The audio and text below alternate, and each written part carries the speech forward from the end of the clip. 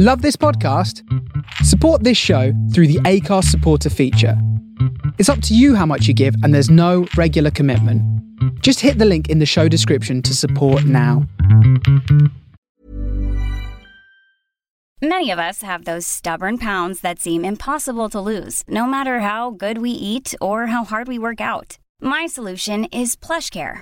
PlushCare is a leading telehealth provider with doctors who are there for you day and night to partner with you in your weight loss journey. They can prescribe FDA-approved weight loss medications like Wegovy and Zepbound for those who qualify. Plus, they accept most insurance plans. To get started, visit plushcare.com/weightloss. That's plushcare.com/weightloss. There's never been a faster or easier way to start your weight loss journey than with PlushCare. PlushCare accepts most insurance plans and gives you online access to board-certified physicians who can prescribe FDA-approved weight loss medications like Wegovy and Zepbound for those who qualify.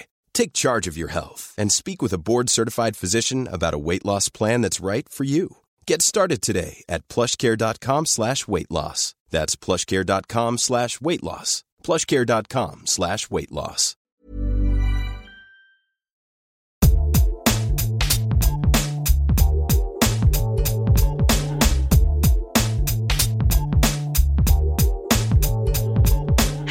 And welcome to Kitchen Club with me, Serena Louth, and my lovely friend, Sarah Malcolm.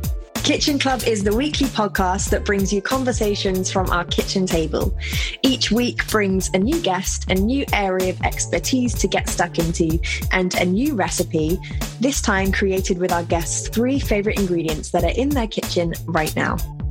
We also ask our guests to share their healthy habit, which is something that enhances their well-being, and we dive a little deeper into that. This week, we are speaking to the lovely Anna Greenland. Anna is a vegetable gardener and cook at the heart of the organic growing movement. For the last decade, she's been growing for top chefs such as Raymond Blanc, Tom Aikens, and Jamie Oliver, and is now head gardener at Soho Farmhouse. She is on a crusade to engage more people with Grow Your Own and shares her passion for herbs, organic growing and cooking through classes, collaborations and social media. Anna's 3 favourite ingredients were mint, broad beans and olive oil. And I think the recipe this week is just lovely that many people can enjoy. We're also big fans of Anna's healthy habit, which we are going to be giving a go straight after the show. So I hope you enjoy it. Here's Anna Greenland on the Kitchen Club. Hi, Anna. Hi. Welcome to Kitchen Club. Thank you. Thank you so much for having me on. Oh, you're so welcome. It's such a pleasure to have you because Serena and I particularly, well, I say this, and I think probably most of the UK have got green fingers lately. So You are just the perfect guest to have on when we all need some wisdom. Yeah, the nation has taken to their gardens. It's amazing. They have, haven't they? Yeah.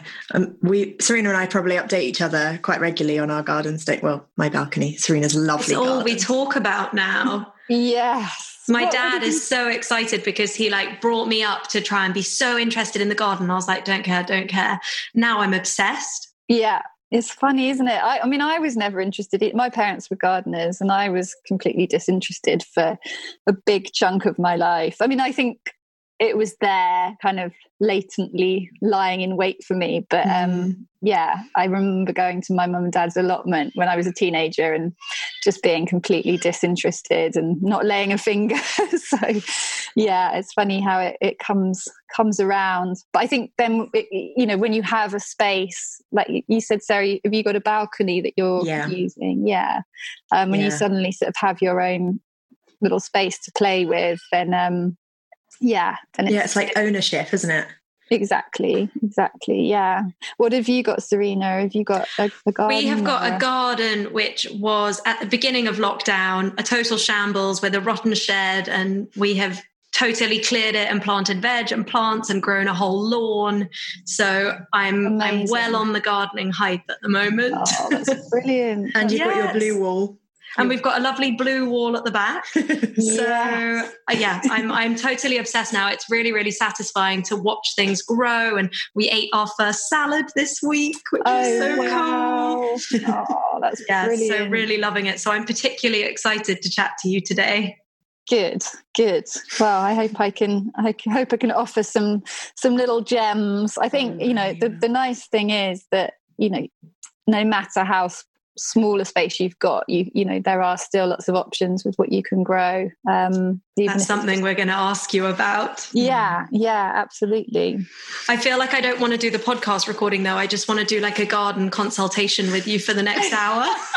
Do you know what? It's so funny how many friends I haven't spoken to for so long are coming out of the woodwork with all their gardening questions. It's a funny one, the whole gardening thing, because it's so specific.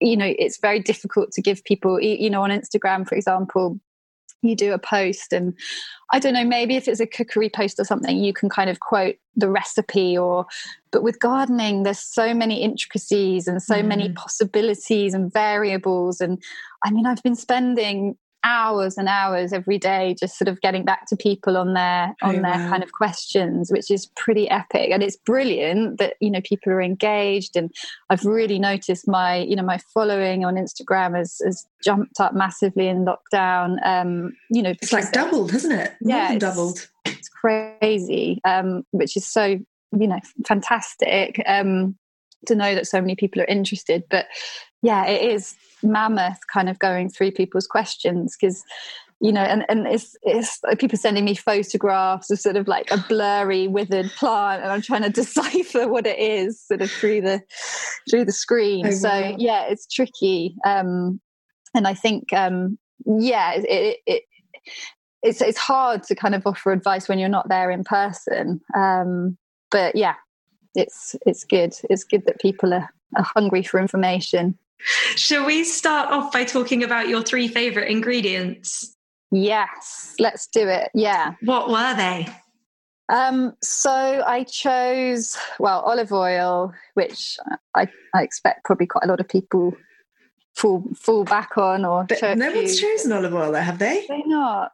Have they, Serena? Okay. No, but I think it's an obvious choice. Yeah, I was just trying to think of things that. Well, I tried to pick something seasonal, which was the broad beans, which I can talk about in a second. But yeah, and then the olive oil is just such a staple that I use all the time. So whether it's mainly just having like a good oil to drizzle over salads and finish things off with. But I just find myself kind of pouring it on vegetables and things like that. So, more of a sort of finishing off oil, probably than like frying anything in it. But although I never know about what you hear, like don't use olive oil for sort of cooking and heating. And I don't know if you guys know about that. I'm never sure. And no, I'm not I feel like the Italians have been using it for generations, to cook everything in. Yeah. So, I still use it. I don't like coconut oil in savoury things. I think it tastes weird. No, I agree. So I'm with you. Olive oil all the way. Yeah, exactly.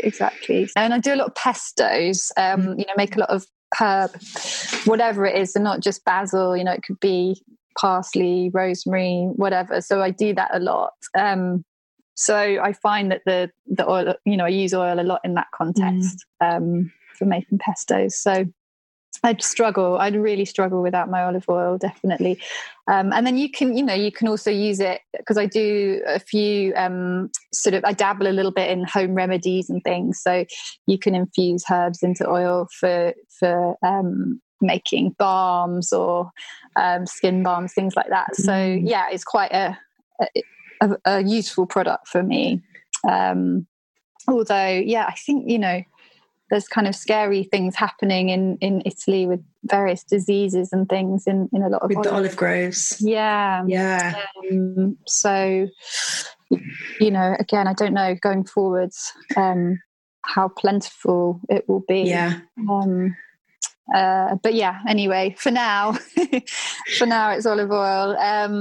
And then I had broad beans, didn't I? Which I think June's a tricky time in the garden because you'd think that it would be really abundant. And obviously, as you're saying, Serena, things like salads are coming through, but it's almost like a little bit of it's a time when the winter stuff's all finished, the summer stuff hasn't all really got going and ramped up. And so broad beans are a really good thing to look forward to in June. And the flowers are edible as well, the bean flowers on broad bean plants. So you can get red flowered broad beans, which are really beautiful. Oh, wow. You can eat the tops out of the broad bean plants, so the sort of the tips of the plant, and almost sort of steam them. And they've got that lovely, really intense bean flavour to them. So you get quite a few different things from one plant. And if you grow your own, because that's the other thing I think with broad beans, you get them sort of somewhere where you've bought them, they might be quite big and a bit leathery, but if you can get them young, then you don't have to double, because I think there's quite a lot of faffing around. Sometimes you have to pod them and then take the outer skin off, and it all gets a bit faffy. So if you grow your own, you get that luxury of having them nice and fresh and small. I guess not something probably to grow on a balcony necessarily, or they do take up a bit more space. But yeah, if you do have a small garden, then I'd always sort of say grow some beans, and you can sow them in the autumn or in the spring. So the autumn sown ones would come on a little bit quicker, a little bit earlier. So yeah, they're just something I sort of associate with this time of year, and they're lovely fresh. So Serena, do you want to say what the recipe is? Wait, third ingredient. Oh yes. Third ingredient. Well, I can't remember what it was now. What was mint. I'm sipping on it right now. Oh, mint. Absolutely, yeah. Good old mint. Yeah, again, I think, I had to include a herb because I think they just play a big part in my life. I've got a herb, little herb garden. I've always had my herbs wherever I've been. I think they were the first thing that I started growing years ago, just in little pots. And my herbs have sort of moved around with me from Cornwall to back to my mum and dad's sort of, interim periods when I've been, going back home or going on to other places where I couldn't take them. And then they came to Oxford. Now they're in Suffolk. So yeah, they're well travelled a little bit. Maybe not the original plant, but I've sort of taken cuttings and, grown them on. Oh, so I love that sort of, I love the way that plants can have that sort of history and story that goes along with them, or connect you to people or to the past. I've got a few plants of my grandmother's that one, I think the cactus belonged to her mother. So, I mean, it's wow how old that would be. And it's obviously had little babies, and then they've kind of, so yeah, there's a lot of attachment in that sense to. How lovely plants. Is that? I've recently said to my dad, when I move house, can I take all of my plants with me? Like, do you dig up your garden and take the plants? And he was like, yeah, you can do. Yeah. Okay, yeah. I'll do that forever. Yeah. Bass actually said the same thing to me the other day. He was like, and if we plant that in a pot, then when we leave, we just take it with us. Yeah, exactly. I know. Well, I did that when I left Oxford. I had to sort of agree with the people that were coming in that, I was going to, because they were saying, oh, it's such a lovely garden. And I said, well, I'm probably going to take quite a lot of the herbs, along with me, because they've got a lot of sentimental value. Yeah. And why not? Like, you've put so much love and time and care into it and watched them grow. Yeah, definitely.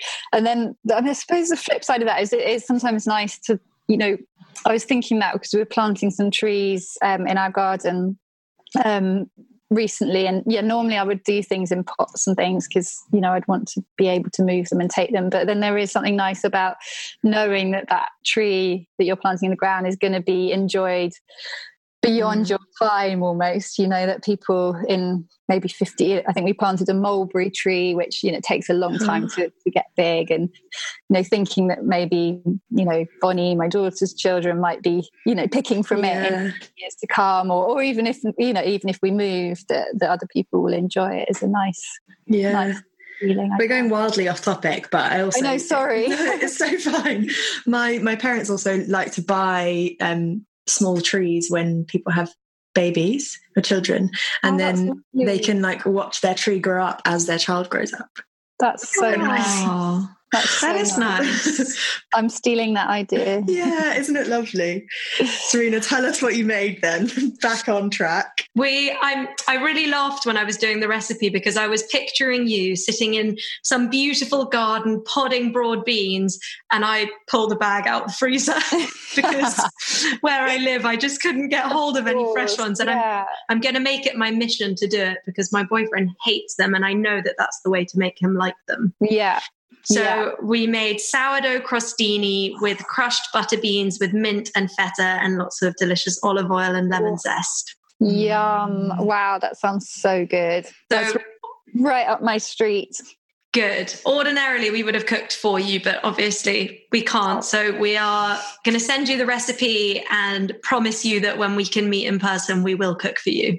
Thank you. That sounds wonderful. That's something to look forward to. But yeah, that sounds delicious. Anna, we would love to know a little bit of history about you and how you got to be where you are today in your lovely garden in Suffolk and your journey into growing and gardening. Okay. So winding the clock back, people that ask me this think that maybe I sort of had this calling to be a gardener and that I trained, at Kew Gardens and was, taking it all very seriously from a young age. But actually what happened was I met a boy and sort of was living in London and proper, living the city, not city as in like city life, but just, an urban girl. And then met this guy and he was like a surfer dude from Cornwall and just fell madly in love and moved down to Cornwall without any kind of idea of what I was going to do, much to the horror of my friends and my parents. And but it was the best thing I ever did. And we rented this little cottage. It was sort of on the north coast of Cornwall, and it had a greenhouse. I mean, it was all quite dilapidated and damp, but I thought it was all very romantic back in the day. And it had, it was on a farm, and it had, big sort of amount of land. Well, the farm had a lot of land that they just weren't using for stuff. So I'd started sort of dabbling in the greenhouse and just growing a few things. And then at the same time, got a job at Jamie Oliver's restaurant, 15 Cornwall, waitressing there. As a sort of stopgap, really, just not knowing what I was going to do. And they were amazing. Their whole ethos was local provenance and supporting local growers. And I mean, it's so sad that that's all sort of shut down now. But so I had sort of said to them, I'm growing a few bits in my greenhouse and there is more land. I got the bug instantly. I loved it. Even, wasn't expecting to, but loved it. And so, I just said, would you take more stuff if I could grow it? And they said yes. And so we kind of went from there and they were just really, really supportive of me. And just, and allowed me to grow. I grew lots of different salads and edible flowers, and I did some cut flowers for the restaurant as well. And that was sort of the beginning, and I loved it. And I used to work on this piece of land sort of during the day, and then in the evening I'd drop off all the produce. And then actually my friend was saying recently she remembers me like violently scrubbing my nails in the loo at 15, trying to get ready for the service for the evening. It was kind of hard, really hard, because obviously there was not much money in it, so I was kind of working day and night to sort of make it work. And so that was the beginnings, really. So it was the sort of the Jamie Oliver days of, the heydays, really. I was rifling through doing a bit of sort out the other day, and I found one of the old menus which said, I think it was like Anna's beetroot or something, and just seeing that, it was just a really lovely thing. Nice to be a part of that. And then Cornwall at that time was this sort of it was just, I mean, now there's loads of amazing restaurants, but the food scene was really kind of kicking off, and it was quite an exciting time to be down there, and lots of amazing producers. And so yeah, I kind of worked with a local, after that went on to sort of work with some local growers there in a more of a cooperative, and so we would all grow different things and pool our resources, and I learned a lot there from some older growers who, you know, were a bit more knowledgeable. But I then, I don't know, I sort of felt like I was winging it a lot. It's funny when I look back now and I think, God, like that confidence of youth, you know, I just kind of went for it and was just reading lots of books and trying to kind of figure it out. But then I sort of felt like I needed to get some more proper training really, and you know exactly what I was doing. So I got a job in a place called the Lost Gardens of Heligan. I don't know if you guys are familiar with it, but no. It's an amazing old kitchen garden, which at the turn of the century, when all the staff that worked there went off to the First World War, and they didn't come back, sadly. And so the gardens just sort of fell into disrepair, and it just became this overgrown kind of, if you imagine, like sort of secret garden, like walled garden with just trees growing out of greenhouses and, you know, old glass houses and things. So really magical. And there was a huge restoration project that went on to kind of restore that. And so I worked in the vegetable garden there, and that was a good proper training, you know, where we were learning how to do things by the book and sort of planting seeds that were like a millimeter apart down a tape measure, and, you know, everything had to be like super accurate and like not a weed in sight, and ruler straight lines of crops and things. So that was a good education really. And then I left Cornwall, and I was sort of looking for more training, and I ended up in California, which was pretty epic, because there wasn't. Difference. Yeah, it was a big difference, definitely. And there just wasn't that much around in the UK at that point in terms of sustainable organic food production. They were so far ahead really over there, and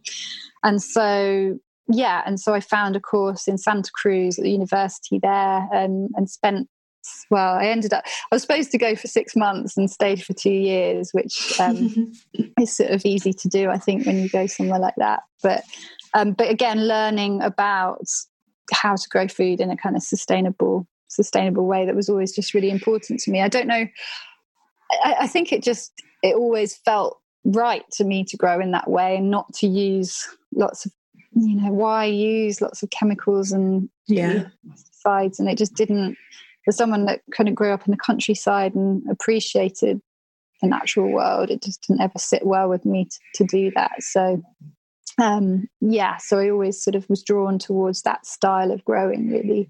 Do you think California was ahead of the curve in that respect over England, over the UK? Yeah, I do. I mean, they had like a whole, like in the 60s, there was a real like back to the land sort of revolution. And I think they have been ahead of us for a while with that. I mean, we're definitely like making great strides here as well now. But that was, I think, 2009, 2010, something like that. So in terms of actual hands-on learning, it was a little bit limited really over here.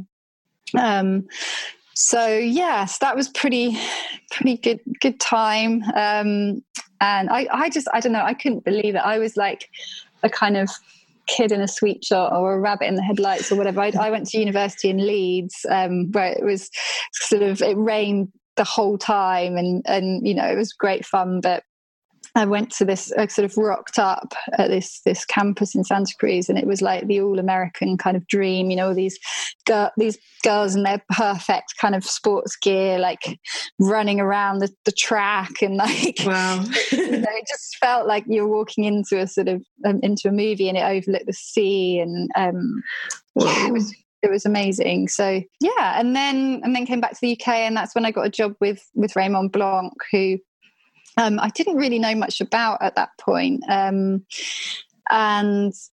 yeah, he was incredible to work for, really. Just such an inspiring man, and his drive and energy. You know, people often ask sort of how involved he was in, because he has a restaurant in Oxfordshire called Le Manoir aux Quatre Saisons. And it was the first ever restaurant really in the UK to champion the idea of garden to plate. So, you know, now there's a lot of pubs and a lot of restaurants and a lot of places that you go to now where you can eat from the garden, and the chefs have a garden menu.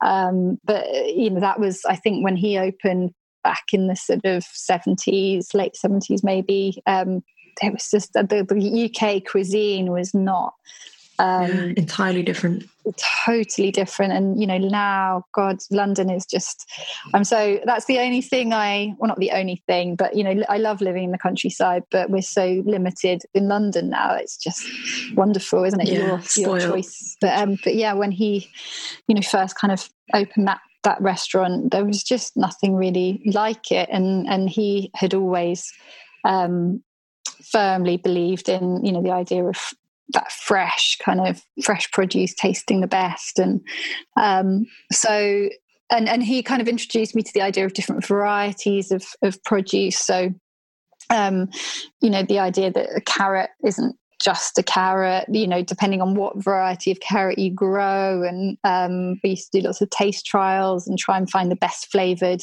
potato or the best flavored whatever it was. So there was a lot of that going on. And it was a very kind of inspiring time, really. But also it's funny because I think people often think, oh, you know, what a great kind of vocation being a gardener, you know, as your job, and it is, but when you're growing for that level of kitchen, like a Michelin star kitchen, it comes with a huge amount of stress as well, you know, like you've got to meet the orders, and I think as a gardener you're so at the mercy of the weather and of pests and diseases, and there's all these things that the best laid plans, you know, you don't know what's going to happen. And so I think that's where the level of sort of stress comes into when you're growing for a restaurant like that. And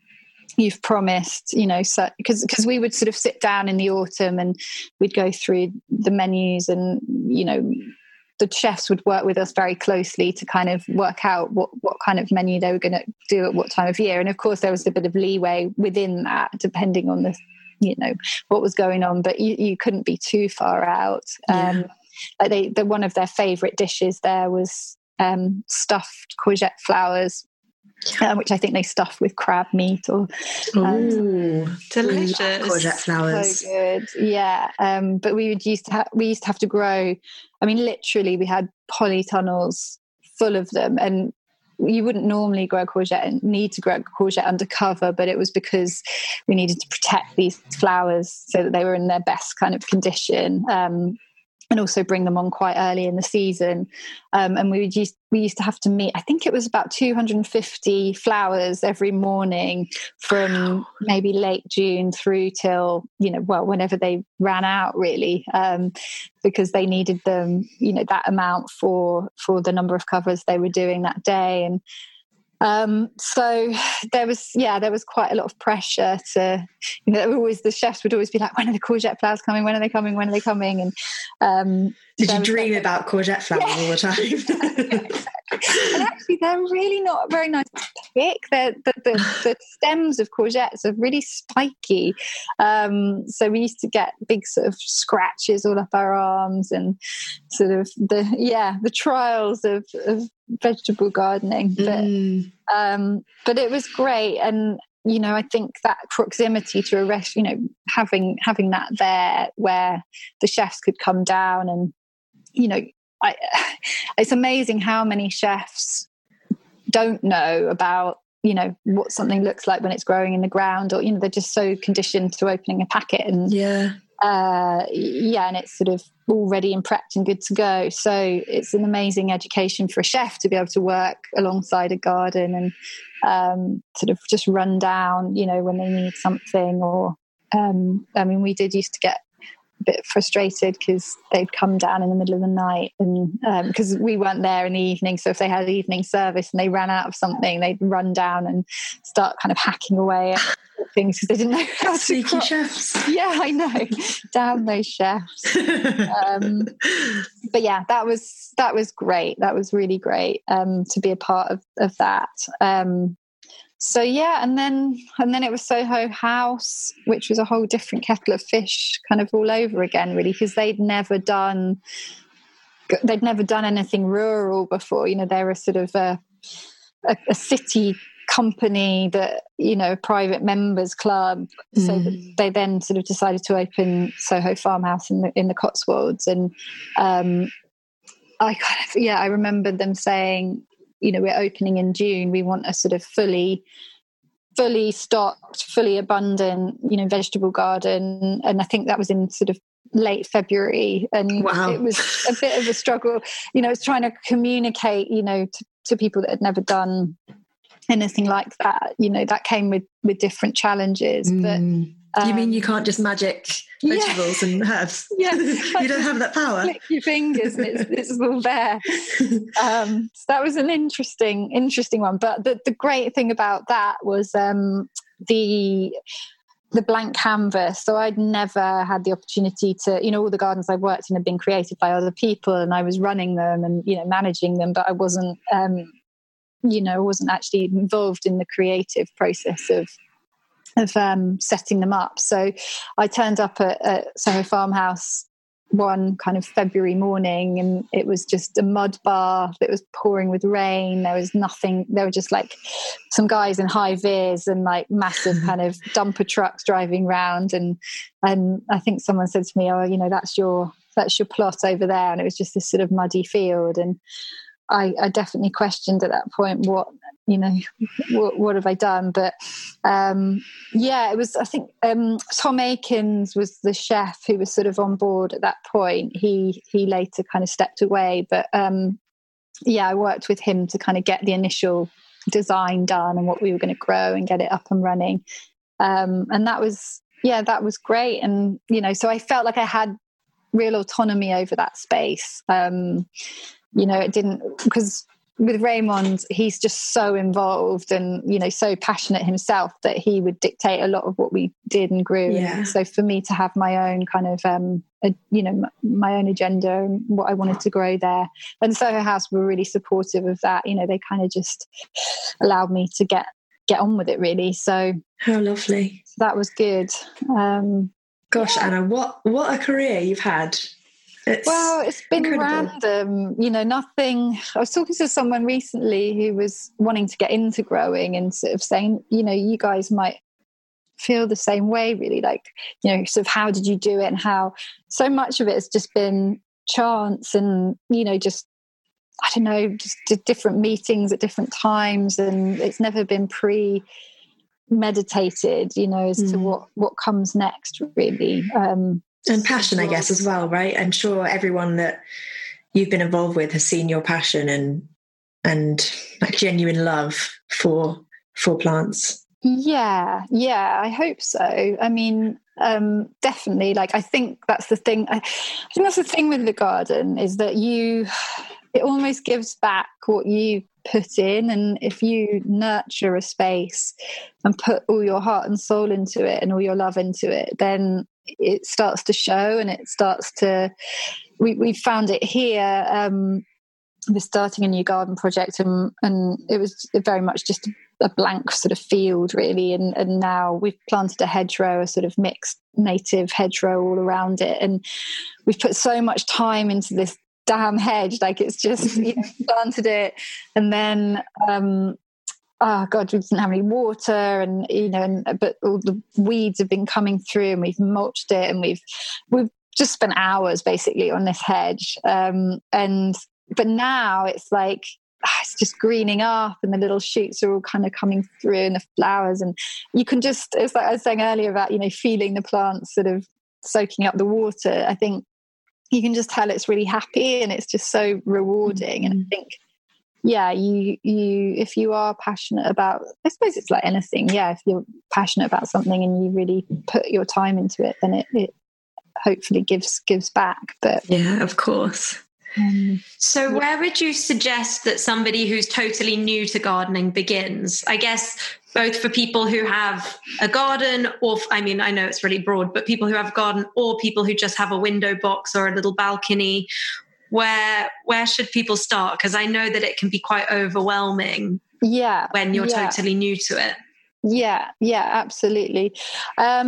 This is the point at which I should be able to say, "Oh, well, buy my book," and like you'll be able to. That's just still a work in progress, but there's some great. I mean, there's a lot of. Luckily now on Instagram, there's loads of sort of interesting accounts. I mean, I really love Charles Dowding. He's a no-dig gardener, which is a sort of a form of style of gardening that's all quite straightforward, and you're kind of, so if you've got a small garden, not a balcony or a windowsill, but a small space, I would definitely check out Charles Dowding as someone to sort of follow, or he's got amazing resources on his website. He's got online courses, lots of books, so he's a great guy.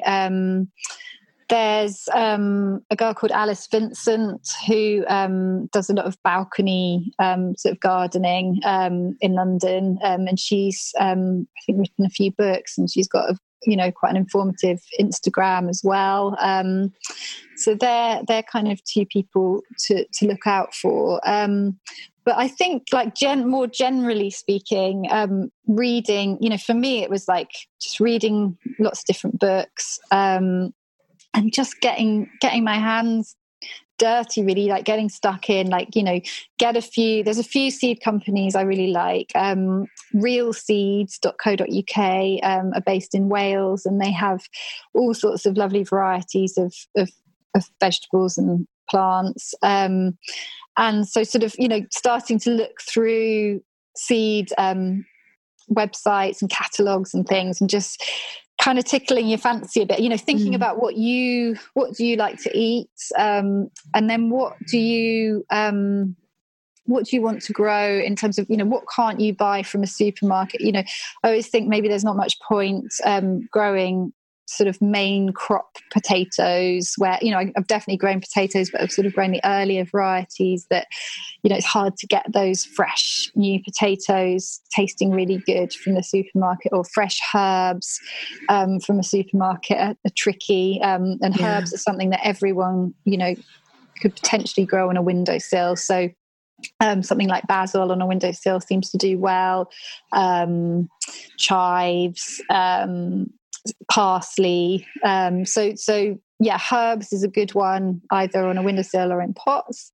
But thinking about things that, as I say, things you like to eat, but things that are not so easy to come by flavour wise, that don't sort of transport so well from shops. Things like, I don't know, strawberries you can grow in pots quite easily. And leafy, like salads are great, because you just can't get that diversity of you get a salad bag from a supermarket, and it's just incomparable to what you were saying, Serena, you've been growing salad, and so there's so many different leaves that could make up a salad, aside from just lettuce.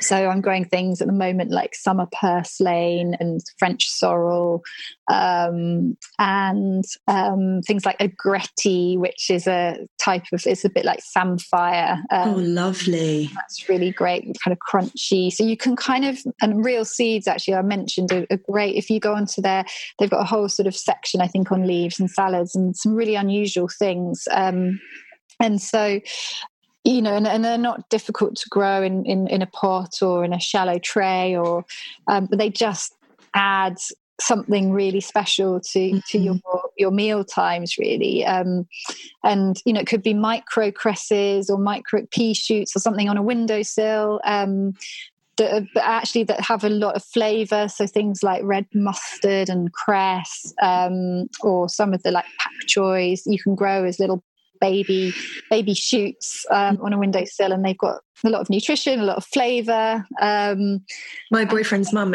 parents got me a little kit of micro herbs for Christmas last year, and I only found them like the start of lockdown in a drawer. I thought, oh, how lovely, I'll just put those away. Thankfully found them, and I was growing them. They were so fun to grow because they grew so quickly. Yeah, that's it. Anyone who's impatient, it's a great kind of turnaround, because within like 2 or 3 weeks you've got something to crop. And it's quite a fun one for kids as well because of that, I think, because they're just, they're up and away really quickly. So they're kind of like, I guess, things you could maybe think about growing. And then just in terms of resources and where to start, I would say, kind of reading as much as you can, and just getting stuck in. I never thought I'd say it, but I'm really into Gardener's World. Oh yes, and Gardener's World, of course. How could I forget? Just loving Monty Don, everything about him. I actually used to really love Ground Force. Yeah, me too. Totally. No, they're great. I mean, where you can see the before and after is awesome. Yeah, it's really satisfying to watch the transformation. Yeah. But I think it's a good question, because I think for, sort of our generation, or, Gardener's World is brilliant. But there are, I know now it sort of feels like a great time, because there's a lot more interest from younger people in growing, and so there's more people coming through, whether it's on Instagram, because it's a slightly more kind of modern platform now, but there's a lot more information available from people of our generation who, it's not so, you look at Monty Don's garden and you think, blimey, how am I ever going to achieve that on my balcony or whatever? So I think, Instagram's been quite a good platform for seeing what people are up to, in a more achievable kind of context almost, I would say. Yeah. And Anna, obviously at the moment we're all at home a lot, so we can spend this time planting and watching our gardens grow, which is so nice. But obviously it's a year-round thing. How important is it to sort of maintain that year-round and not just let everything die in winter and then be like, oh, I better do my garden up again in summer on my balcony? Yeah. I mean, I think it's good. It is good to kind of, push your cropping as far as you can into winter. It's quite nice as well for you as a gardener, to have a bit of downtime as well. So you shouldn't feel guilty if you're not doing things, every month of the year. I think, it gets a little bit less appealing to be outside in the depths of sort of December, and there isn't an awful lot that kind of grows all the way through sort of, I guess, December, January, February time are a little bit sparse. But if you get planting things in August, salads, thinking particularly salad, like winter salad leaves, then you should be able to keep cropping things, through till maybe November time. And so it's funny because in the summer, as you say, you're kind of thinking summer crops, but it's quite important to just remember that, yes, I would say sort of August time through to early September, you want to be sowing bits for the winter. So things like Asian salad mix, Asian greens, the mizunas, the mustards, things like that are quite helpful as a cooler season crop. Chervil is a herb. Funny enough, coriander does well in more cooler conditions. You sort of associate it with, I don't know, it's kind of Asian cuisine and hot curries and things like that, and imagine it would need lots of heat, but actually coriander is much happier in the spring or the autumn, really. So kind of cooler season herbs like chervil, coriander, and then parsley as well. And then, as a winter lettuces, and Asian kind of salad greens are good ones. And then things like kale, if you were to sow that this month, sort of going into early July, again, you would have a nice sort of crop going into the winter that you could keep picking from. Chard is another one that not a really, really harsh winter will go all the way through. So yeah, like make a little bit of space, you know, even like if it's a balcony, just maybe a pot that you set aside for some winter leaves. But I think unless you have a greenhouse or a polytunnel or whatever, it's a little bit trickier in the UK to have a bountiful plot all year round. Sarah, you need to greenhouse your balcony so that you can use it in the winter. Yeah. You go and sit out there and read your book amongst your tomatoes. That'd be so great, actually. I'd love that. It'd be good, wouldn't it? Oh, I'm really excited you say that, because I've got a bag of winter salad seeds next door in the kitchen. Excellent. Ready to go. Anna, what do you think about gardening and getting outside in terms of the benefits for our mental health and our well-being? Yeah. Aside from, like, obviously it's good to be eating homegrown things. Yeah. I mean, I think it's instrumental to our well-being, really. I think gardeners have been saying for forever, you know, how good it makes them feel, and now there's been countless studies done to kind of back that up, really, that it is such a kind of a great tool in supporting our mental health, really. And I mean, I know it just from my point of view, even just from, you know, if you're working on a laptop all morning and, you know, feeling a bit fuzzy headed or just, not feeling, wake up and have a bad day and just not feeling, I don't know, I had a bit of a rocky week last week, and I don't know, things go wrong, don't they? Like, you go down a kind of horrible social media rabbit hole, or, you know, I don't know, for me, like, I haven't been sleeping because of the baby, and you can get into some weird headspaces. And, but, you know, I feel I am very lucky in that I can step outside into the garden, and it is almost like an instant tonic, really, like just, And I don't think you don't need a big garden, or you don't need a garden even. Just having a plant on a windowsill and being able to look at something green, and you know, if it smells nice, you know, I always think things like there's scented geraniums that you can get. One called Attar of Roses, which is a lovely rose scented geranium.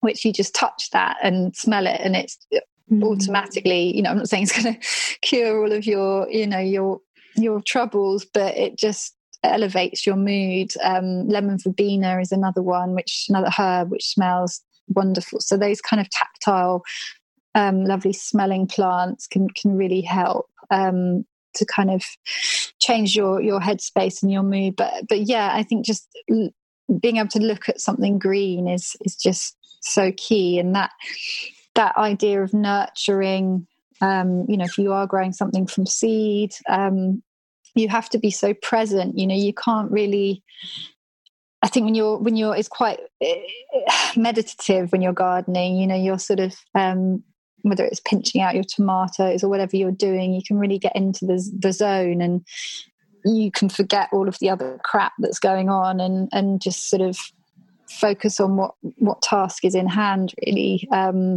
So I think it's vital, and I think it's so, you know, I mean, it's nothing new, but the fact that we are such an urbanized sort of society now, you know, people aren't out working in the fields, and they're not, you know, and I think people are missing that connection, really. So and for me personally, whenever I put my hands in soil or just like touch earth, I instantly feel grounded. Yeah. Well, there's something in that as well, actually, scientifically. I think they've discovered that there's a bacteria in soil, which is sort of, I mean, I'm not a scientist, but it links into your gut and, you know, good bacteria. Gut. And, you know, and I think, it actually can, that obviously can affect your brain and your mood. Yeah, of course. So there is actually a proper connection there with putting your hands into the soil. So, you're right. It does. It just makes you feel, I don't really use gloves, my mum's freaking me out recently saying, oh, sepsis is like a real issue and, you need to be more careful. But I've never used gloves because I just love that feeling of being able to, they just feel bulky and it's just nice to be able to feel the soil and feel the plants really. I'm glad you said about sniffing and touching your herbs, because whenever I go out into the garden, I put my whole head into my sage plant and into my thyme, because I think that my herbs smell so good. And we were talking about it yesterday and my boyfriend was like, you're so weird. Stop talking to the plants. Stop stroking them. And I'm like, but look how well they're growing. I love them. Yeah, and he's like, you have lost it. You've totally lost it. Keep doing it. Well, that's another thing. I keep quoting all these really vague scientific studies that I actually don't have the kind of, the knowledge to really explain them. But there is another study that was done with plants where they're played really, they play them heavy metal music and kind of really unkind to them basically, and then the other plants are played classical music and they're stroked and they're nurtured and the performance of those plants is hugely better than the ones that have been mistreated. So I love that. My poor neighbours, I'm going to start singing to my plants next. Get some classic FM on. I've actually done that for my plants, played them classical music. Brilliant. Sometimes I give them Reiki when they're not looking so good. Yes, I love it. You guys are going to have abundance. We are. Oh, this is lovely. Anna, should we talk about your healthy habit? Yes. Yeah. We're on herbs. Can you tell everyone what it was? Yeah, it was going out and picking a garden tea every day, which actually... I see a herbalist and she was the person that recommended this originally to me and said that in the kind of herbal community they talk about a garden tea and it's basically whatever draws you on that day to go into the pot. So you'd obviously need a few different options, but you kind of go out with your teapot and you just sort of pick whatever is calling you. So again, there's that funny connection with herbs where they seem to sort of appear as you need them, or when you're looking for them. It's like with our hedgerows, in the autumn, things like rose hips and elderberries that can support us for colds and flus and going into into the autumn, and then in the spring you get things like cleavers and nettles and things that are going to help you detoxify at that time of year. So herbs have a way of being our allies when we need them, really. And I suppose that's what the idea behind it is that maybe if you're feeling like you might have a bit of a sore throat or something, maybe you'd be called towards your sage bush because sage has properties that can help to sort of soothe when it comes to sore throats, or if you had a bit of a headache, maybe rosemary would be calling you for that reason. So I actually sort of just get a bit carried away and feel like it's kind of like my brain is just like, oh, maybe that one would be good and that one. So I end up with like a nice full pot of lots of different things. And so, but it's sort of, what happens to feel good on that day. And I think the idea is that, when we buy tea, I mean, of course, this is like, I say this from a point of view of having a garden that I can go and pick lots of herbs. So I do understand that a lot of people won't have that. But even if you can grow in pots and you can, grow a selection of different herbs, then, you'd still be able to do it.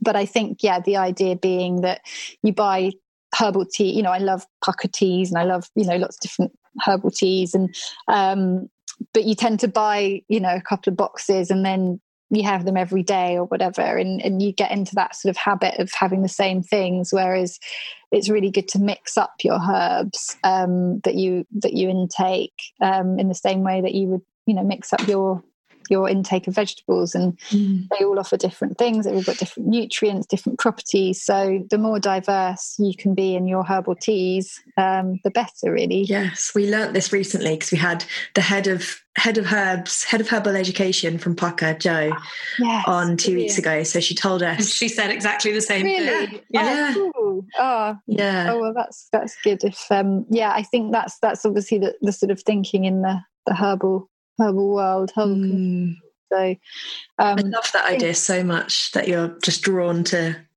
what you'll need. Do you know what's really weird? As Anna was just talking about it, all I was thinking about was my sage plant. And then you said, if you've got a sore throat, and I feel like I've got a sore throat coming, and all I can think about is my sage plant. Yes. Weird.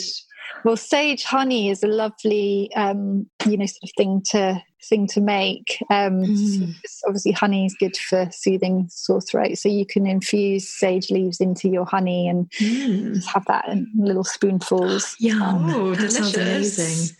Serena, have you made yourself a herb garden tea?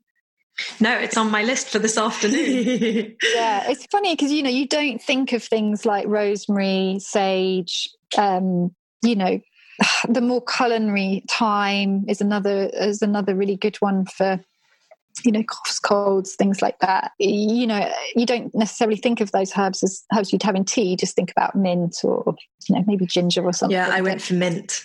I was being basic. It's hard to beat in the sort of flavour stakes, but I think what I tend to do is pick some mint, but then have the other things as well, so you still get the good flavour from mint. But you also start to kind of develop, maybe your palate changes slightly, and the bitter, again, it's this whole idea of our palates kind of developing to want sweet stuff a bit more, and so you have something like sage, and it's maybe a bit jarring on your taste buds because it's more of a bitter flavour, but over time, the more you start drinking them, the less offensive, or I don't find them offensive, but it just you get used to them more. Yeah.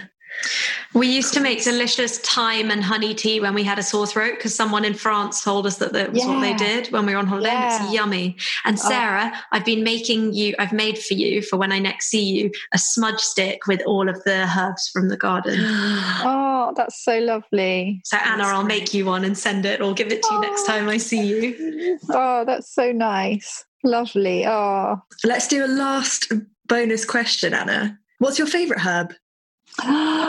Oh my goodness. It's so hard, this.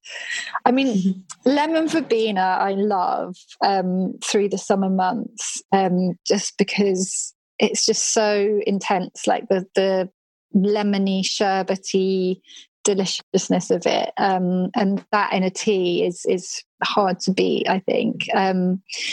But if I had to sort of thinking about like a trusty herb, because lemon verbena is not around all year.